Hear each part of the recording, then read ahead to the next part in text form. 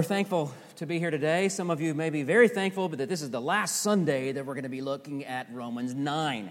We've sort of been at seminary a little bit, walking through this sort of difficult passage, and a passage that requires a lot of thought, and a lot of interaction in terms of our minds. And my prayer is that this would not be lost just in our minds, that this would cause in you an activity, a level of attitude and spirit. My prayer there would be change in your life by studying these great doctrines. What a wonderful lesson of growth for us. I'm still pretty amazed as we gather and we come here today how few people actually, God has had His hand of protection, how few of our church actually have encountered this disease. I think there's only still in our church only about 3 people. They had it, got it, recovered, and back with us. So that was all just months and months ago. So we're so thankful that many of us, I've known a number of people. I've got relatives and friends and family who've had it. And thankfully, I've not known anyone who've really suffered from it, really extended time or died of it. So we can be thankful to God. We're overjoyed to study this word. Even if some of you are ready to move back to Matthew, I think we're happy to study the word today. Our final week of this digression.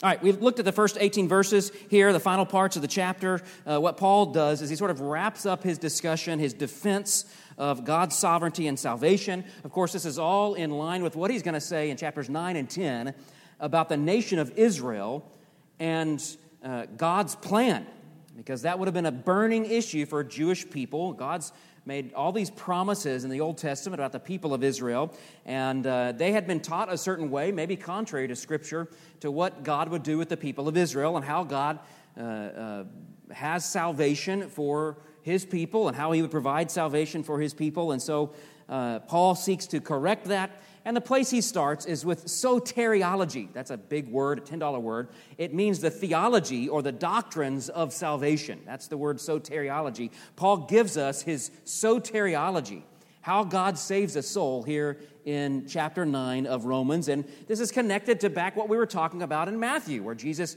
says, to you it's been given, but to them it's not been given. And Paul sort of dives a little deeper than Jesus did and sort of explains from God's point of view, not our point of view, but from God's point of view, how He saves a soul.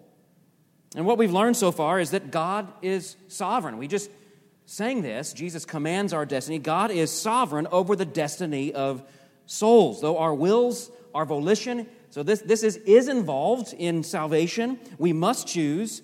Yet we have learned that God has chosen and elected His children before the foundation of time. And this is shocking for a lot of people, not the least of which were the people there listening to Paul in that day. So Paul, what he does in the rest of this chapter, after he sort of gives the doctrine, he spends some time answering the most common objections. 3 of the most common objections, and these are not dissimilar to the objections that we hear oftentimes today to the doctrine of election or predestination. The Jews, like many people today, grew up learning something much different about how God saves a soul. The Jews, like many people today, grew up learning that if we do our part spiritually, religiously, perhaps even ritualistically, then God must, in order to be faithful, God must respond to those activities by saving a person. In other words, we are taught, and the Jews were taught back then, we are taught and we often assume that salvation is anchored in our will, in our plan, in our decision, even in our character. We assume God's faithfulness demands that He responds to us rather than us respond to Him. Paul says, no way to that idea of salvation. Salvation is anchored in God's will, God's character, and according to God's plan. You don't want a salvation that revolves around us. If you had a salvation like that, we would very quickly lose that salvation. We want a salvation that is anchored in the sovereignty of God. You want a perfect, sovereign God in control of salvation. And Paul has answered that first objection, that first idea we saw last week, that this emanates, that the salvation emanates from God's will, God's plan, God's character. The next 2 objections Paul answers that are very similar to one another. In fact, The second objection is so close to that one that he only gives us a couple of verses at the very end of the chapter. The last couple or three verses at the end. What are these objections to Paul's doctrine? The first one would be something like this. If God chooses who will go to heaven and who will go to hell, then how does anybody really deserve hell? Can God justly judge someone if he's already predetermined that they're going to hell?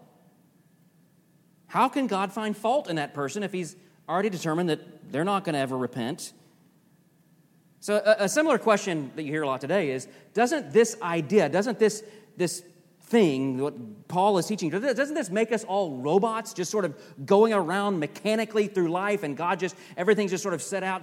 Determinism is the philosophy. We're just sort of predetermined, everything, nothing, we have no will, we have no volition, we're just robots. Doesn't this philosophy make us robots? And Paul walks through and answers that question. How can God find fault? And then he answers that final objection, which, like I said, is very similar. Another perceived sort of injustice. People would say God is unjust in doing this.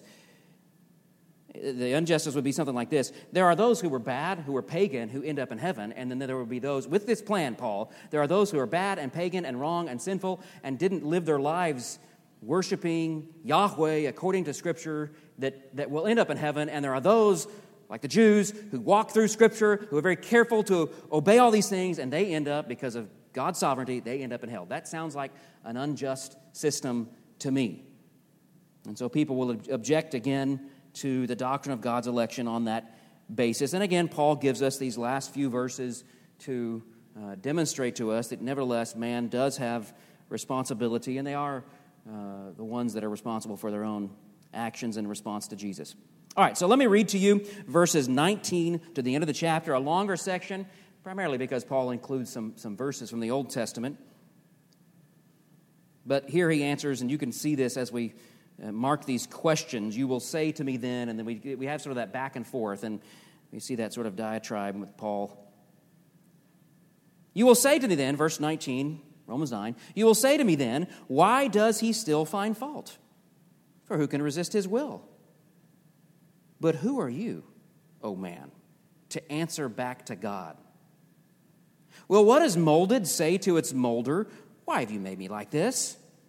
Has the potter no right over the clay to make out of the same lump one vessel for honorable use and another for dishonorable use? What if God, desiring to show his wrath and to make known his power, has endured with much patience vessels of wrath prepared for destruction, in order to make known the riches of his glory for vessels of mercy, which he has prepared beforehand for glory, even us, whom he's called, not from the Jews only, but also the Gentiles. Indeed, he says in Hosea, those who were not my people I will call my people, and her who was not beloved I will call beloved. And in the very place where it was said to them, you are not my people, there they will be called sons of the living God. And Isaiah cries out concerning Israel, though the number of the sons of Israel be as the sand of the sea, only a remnant of them will be saved. For the Lord will carry out his sentence upon the earth fully and without delay. As Isaiah predicted, if the Lord of hosts had not left us offspring, we would be like Sodom and become like Gomorrah. Verse 30. What shall we say then? The Gentiles who did not pursue righteousness have attained it. That is a righteousness that is by faith. But that Israel who pursued a law that would lead to righteousness did not succeed in reaching that law. Why? Because they did not pursue it by faith, as if it were based on works. They have stumbled over the stumbling stone. As it is written, behold, I'm laying in Zion a stone of stumbling and a rock of offense, and whoever believes in him will not be put to shame. May the Lord bless the reading of his word to our hearts. You know, in all societies, there is great injustice. If you watch the news now, you may think injustice is only in America. But in all societies, there's injustice. Massive amounts of injustice. It could be racially based, age-based. Injustice is based on education. Injustice is based on class or caste or whatever, wealth, gender, religion. The list goes on. If we can dream it up, humanity has come up with a way to discriminate against one another. There has been injustice across this world, in every society, in every generation. There has been injustice. And so there's this outrage, this cry of injustice. Whatever group is discriminated against, we would say, deserves better treatment by other humans. They've been treated unfairly. They've been prejudged. And the societal answer is, of course, to ensure that everyone is treated equally. I mean, that's what we ought to do. That no one is treated poorly. That as humans, they deserve equality. They deserve justice. And we form our governments around this fundamental idea. If you look through the history of America, yes, you can find plenty of examples of injustice, but you can also find plenty of people who cried out for justice, even back in the founding of our country. I was reading this week in the newspaper that there was a lady for the New York Times that wrote this article basically saying that America is built simply on injustice and racism and slavery. A group of scholars rose up and said, yeah, that's there, but there's also a bunch of people who were crying for justice from the very beginning. There were abolitionists. There were people who cried out for justice from the very beginning. And so there's injustice in every society, and there ought to be those who call out against it. And of course, Christians ought to be those who cry out for justice. We ought to create governments. We ought to call politicians to this level of justice of the way humans deal with one another. We all deserve a level playing field. We all deserve equality. And that equality should indeed be enforced. There ought to be a level of equality for all of us. And by the way, reverse injustice does not fix current injustices. I think we see this all the time now. The answer to racism is sort of reverse racism, and that's not going to fix anything, but just stir people up continually. It doesn't fix anything. What we need is justice, true justice for all people, equality for everyone. We're all humans, we're all one race, and justice demands that we be all treated the same, no favoritism, no discrimination. Based on that fundamental idea of human equality, and justice is called out, people deserve better and should be treated better. We're equals. We should ensure justice in our society. Now, what about God vis-a-vis humans? It's very interesting because one of the most common objections to sovereign election is this is unjust. This is unfair. And that cry of injustice is based on really this fundamental idea is we ought to be treated better by God. God ought to be doing us better than just choosing our destiny. He ought to give us a say. He ought to give us, everyone maybe, give everyone equally the same opportunity. God ought to be an equal opportunity saver. He ought to give everyone the same chance.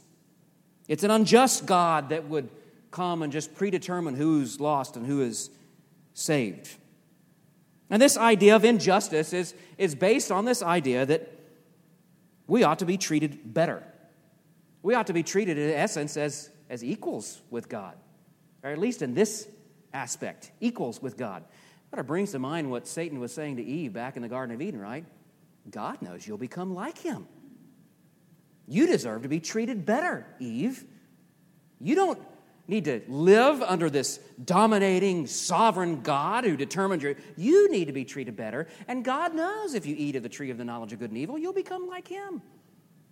You deserve better treatment. There is inequality in your relationship with God.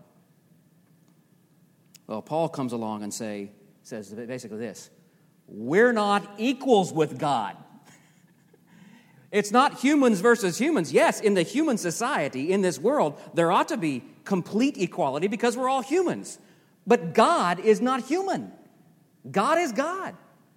And there should be inequality because he's God. There should be something different because he's God. Who are we to say that God's plan is unjust?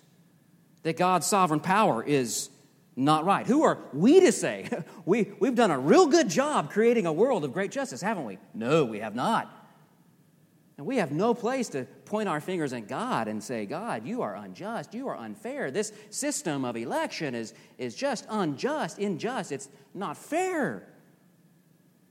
No, Paul says God's plans, God's will, God's election are always just. They are always perfect. They are always holy because He is the very definition of justice and holiness and righteousness. He always does right simply because who He is.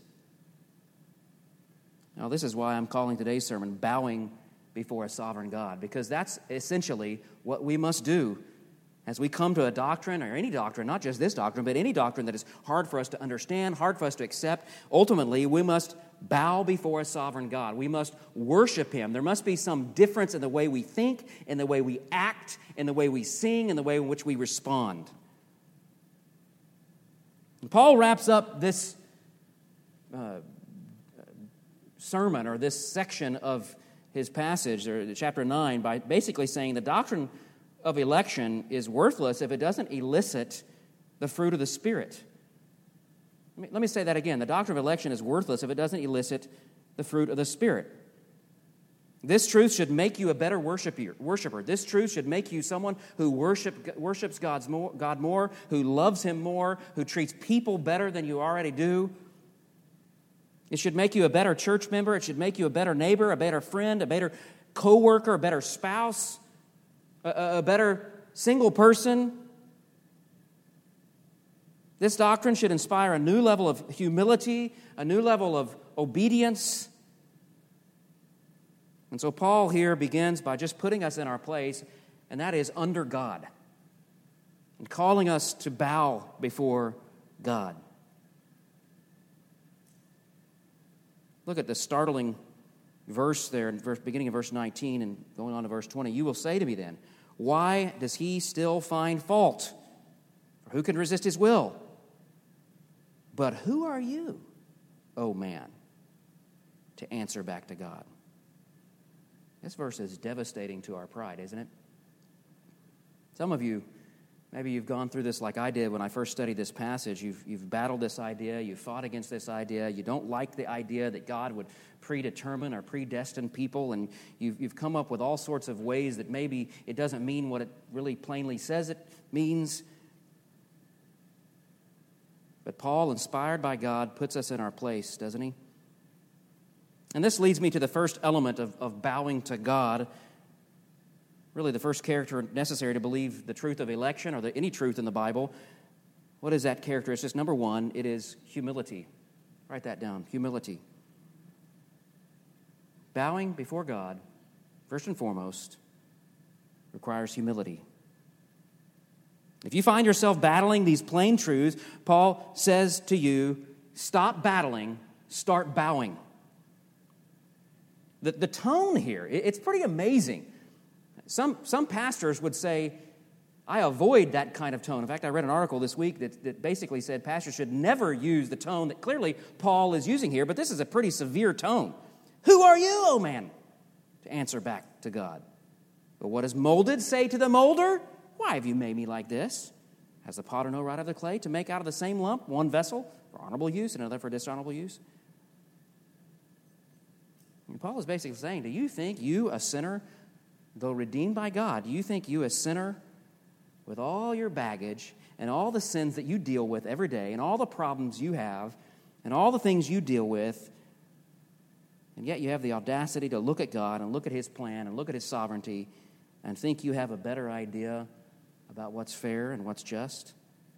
You have a better idea of God's plan, what it ought to be to redeem His creation? The tone is pretty severe. Sort of slaps us down a little bit. And for me, this was the deciding verse for me. When I read this passage, I studied all the way up to this verse, and I felt like I knew what it said, but I just resisted, and I pushed back, and I resisted, and I came up with ways that it didn't mean what it says it means, and resisted, and resisted, and resisted, and finally God just sort of slapped me down with this verse. Who are you? You have no right to tell God what's just and what's fair and what's right. Verses 22 to 24, it's one long question, but let me read it to you again. What if God, desiring to show His wrath and to make known His power, has endured with much patience vessels of wrath prepared for destruction in order to make known the riches of His glory for vessels of mercy, which He's prepared beforehand for glory, even us, whom He has called, not from Jews, but also from the Gentiles. You see, we're not the creator. It's not our right to impose our plan or our will or our purposes on humanity. That's God's right alone. Paul here is not so much asking a question for us to respond to. He's really making a statement. Really, you could add the word "so" at the beginning of verse 22. So what? So what if God is this perfect, holy, just, righteous creator, has created humanity in this way? Essentially what Paul is saying, you need to humble yourself before this God and recognize your place as created rather than creator. He determines his creation, not you. And Paul goes on to lay out in this question, this long question. There's a lot to unpack here. We could spend more time in it, but simply it's this: God in his sovereign will created vessels of wrath prepared for destruction. And take note, it says right there that God endured these people with great patience. There's a certain level of grace God shows on all people, even those who are destined for hell, those who will never repent. God shows a level of patience and kindness. This is a violation of God's moral will, going back to the first message on this passage. This is a violation of his moral will, but it is all according to his sovereign will. Now, why did he do that? So that against that backdrop, against the backdrop of vile sinners, self-righteous people who are very moral, but people who nonetheless reject Christ, reject the great salvation God offers, so that he could demonstrate what? The riches of his glory, the mercy, the love, the grace. And he does so by saving other people whom he has destined for mercy and grace and future glorification. So on the one hand, God is concerned with demonstrating his power, his judgment, his wrath. And without that wrath and judgment and power, without the demonstration of that, there would be no obvious grace and kindness and love. And so he paints that as the backdrop, and then he pulls people out of those who are destined for wrath. He pulls people out of that and saves them, because in the end we find that they are indeed destined for glory. He rescues people from sin and judgment to glory. All of this, Paul is saying, is one massive, scary, but beautiful demonstration of God's sovereignty and holiness. And Paul brings this up because he wants us to bow in humility before God's plan, not to complain about it, not to contend with it, not to question it, but to humble ourselves before God.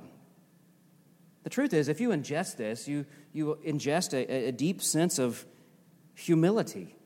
It should bring about to your life a humbleness.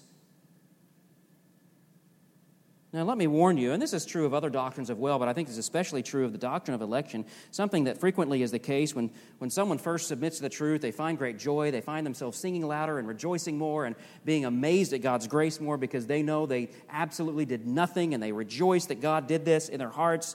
They get so excited about this, and they want everyone around them to know about this as well. But they start to do it in a little bit of a prideful way. They can't understand why other people can't understand it like they understand it. They live up to that caricature of arrogant Calvinist, right? They drive everybody nuts.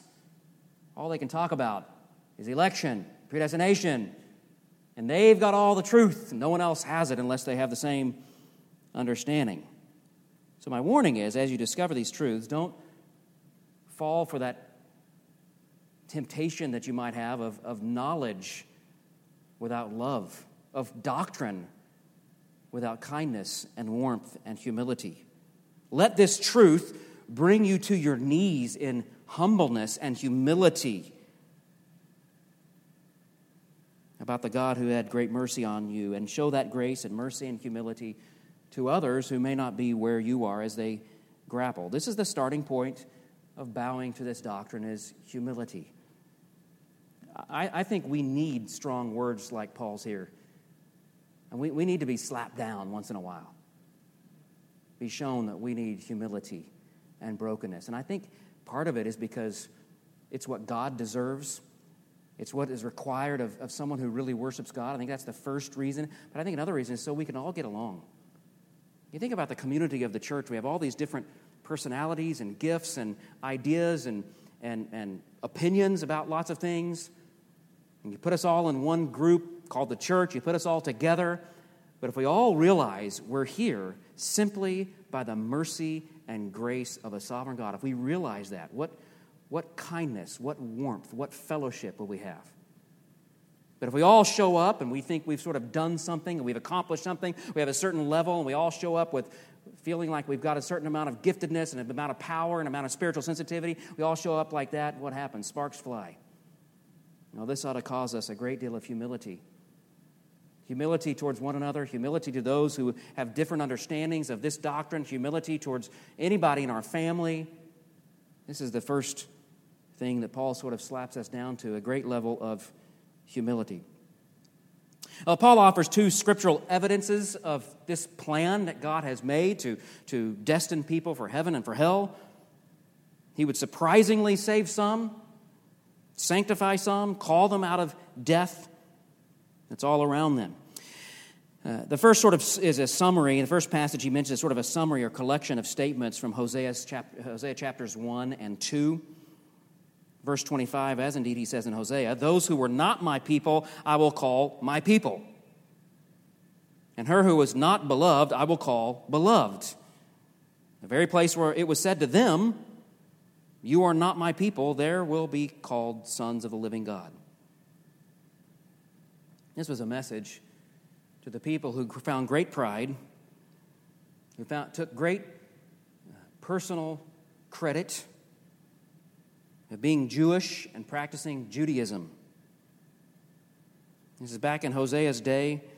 They felt like just by virtue of them being Jewish and following the Jewish rituals that God has to look upon those efforts and save them, that God would be unjust if he didn't calculate their responses to him or their activity or their religion. If he didn't calculate that, they felt like it would be unjust or unfair if he didn't save them.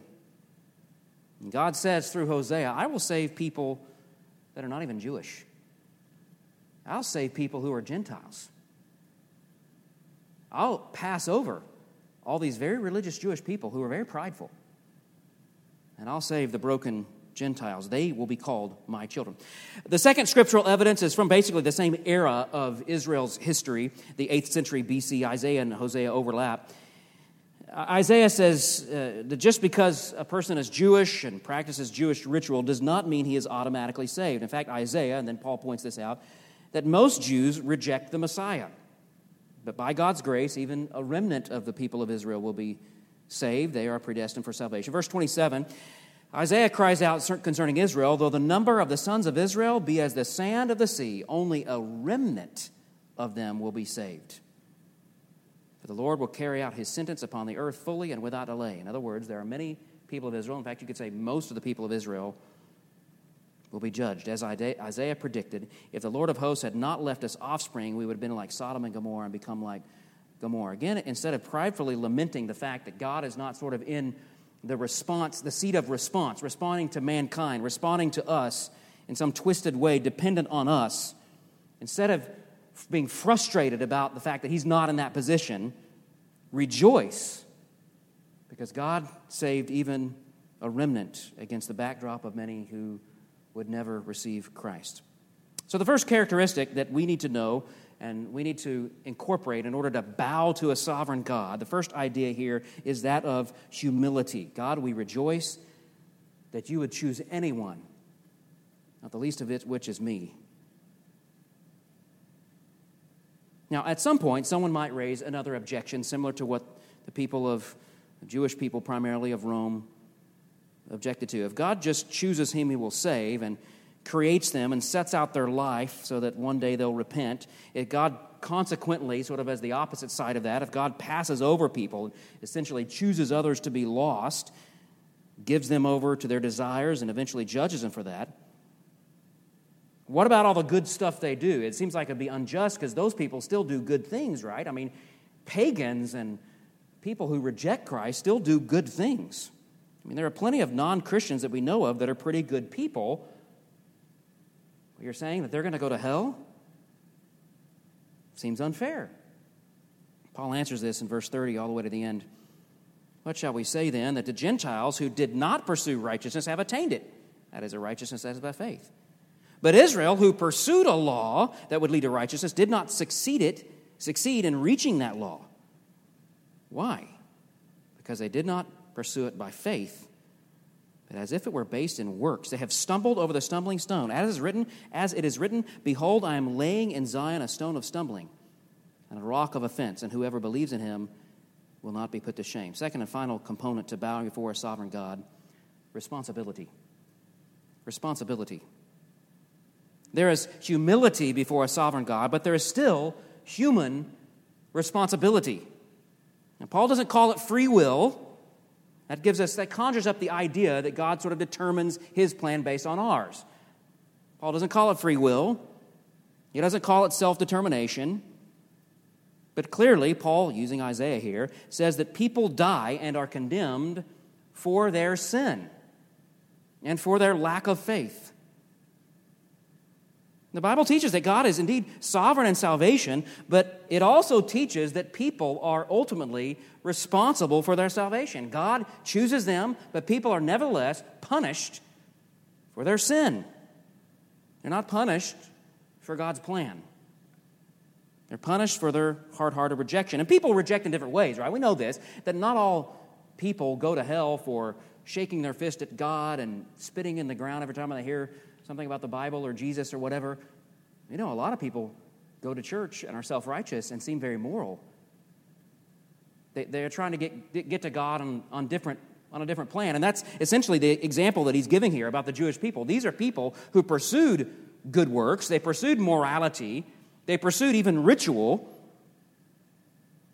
yet they had a lack of faith. They're responsible to have faith in Christ alone, and yet they did not. They had faith in maybe a little bit of Christ, but they had faith in their works. They had faith in what they accomplished. The quote here that Paul gives is from Isaiah 28:16 and also Isaiah 8:14. He incorporates in this quote, God had laid a foundation stone, a foundation for the people of God, which should be the object of their faith, Jesus Christ. He was to be the foundation stone of Israel. But just as Isaiah predicted, that stone, Jesus of Nazareth, would become a stumbling stone. He would become a stone of offense. And later in Isaiah, it says that the future remnant, the people of Israel who would be saved, would recognize this reality that most of them had looked upon Christ and esteemed him as rightfully being killed for his sin. And if you talk to particularly Orthodox Jews nowadays, they really believe that. They sincerely believe Jesus was a false teacher and he rightfully was killed, executed for his views. Why? Because they wanted a strong man, they wanted a hero, they wanted a Savior who would reward them for all of their good works. But Jesus came riding on a donkey, humble of spirit, and he laid down his life. And all people in all the world have the responsibility to find this truth, to understand this truth, to search out this truth, to receive that truth in their hearts, and if they do not, they will die and be judged. All humans have that responsibility. We are not automatons mindlessly plodding through life with no expression, with no emotion. We have volition. We have responsibility to do exactly what God intends all of us to do according to his moral will. He intends all people, he wants all people to repent and not die. He wants all people to come to faith in Jesus Christ. And when we do that, there, just as he destined us, we find unbelievable joy and happiness and everlasting life. I read this quote. Let me finish by giving you a quote. I read this quote. It's from a theologian by the name of John Frame. I read this quote last time we were in this passage 6 or 7 years ago. Let me read it to you again, and we'll be finished. Scripture is concerned, above all, to glorify God. Sometimes glorifying God humbles man, and those who believe Scripture must be willing to accept that consequence. We covet for ourselves more dignity, honor, and status, and we resist accepting a lower place. But Scripture assaults our pride and honors the humble. Scripture compares us, after all, not to sophisticated robots, but here in Romans 9, to simple potter's clay. What if it turns out that we are robots after all? Clay fashioned into marvelous robots rather than being left as mere clay. Should we complain to God about that? Or should we feel rather honored that our bodies and our minds are fashioned so completely to fulfill our assigned roles in God's great drama? Some creatures are born as rabbits, some as cockroaches, some as bacteria. By comparison, would it not be a privilege to be born as a massively intelligent robot? Indeed, what remarkable robots we would be, capable of love and intimacy with God and with one another, and assigned to rule over all the other creatures. Is it not a wonderful blessing of grace that we sinned in Adam? God did not simply discard us, as a potter might very well do with his clay, as a robot operator might well do with his malfunctioning machine, but he sent his Son, his only Son, to die for us. Risen with him to new life, believers enjoy unimaginably wonderful fellowship with him forever. Ladies and gentlemen, let us praise God in humility for what he's accomplished on our behalf. And let us carry with us the responsibility to love God with all our heart, mind, and strength. Let's pray for that right now. Father, we do humble ourselves before your might, before your strength. We humble ourselves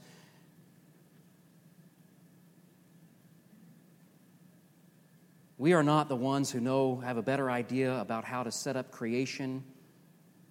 We don't know whom you have chosen for death or for life. From our perspective, all we know is we are responsible to respond to your Son. And whatever response we give, ultimately it is you who are responsible, and we worship you for it. Ultimately it is you who's given us the power, and so we worship you for all of this. So God, may we come to this doctrine, and I know not all of us in this room, not all of us watching, not all people in our church will come to the exact same position, the exact same understanding of these difficult doctrines, but Lord, we pray that we would be people of humility, people of gratitude, people of graciousness and mercy to one another and thankfulness to you. Lord, it is by your strength and by your power that we are anything. And so we give you all the glory. Lord, we don't know.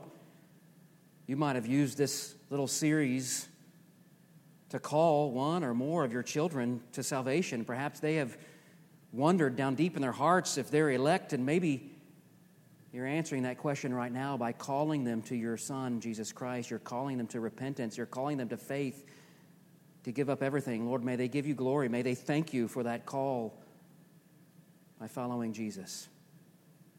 So, Lord, may that humility lead to responsibility, the desire and duty that we all have to obey. And then to go on and tell people of your love and mercy and kindness and truth. May we not shy away even from hard doctrines. Jesus, you even told your disciples to teach people everything that you have commanded. And so, Lord, may we be faithful in teaching the whole counsel, the Word of God, to the best of our ability. That responsibility is ours, Lord, though we know ultimately it is you who change hearts. And so we give you all the glory for this. It's in the name of Jesus Christ we pray. Amen.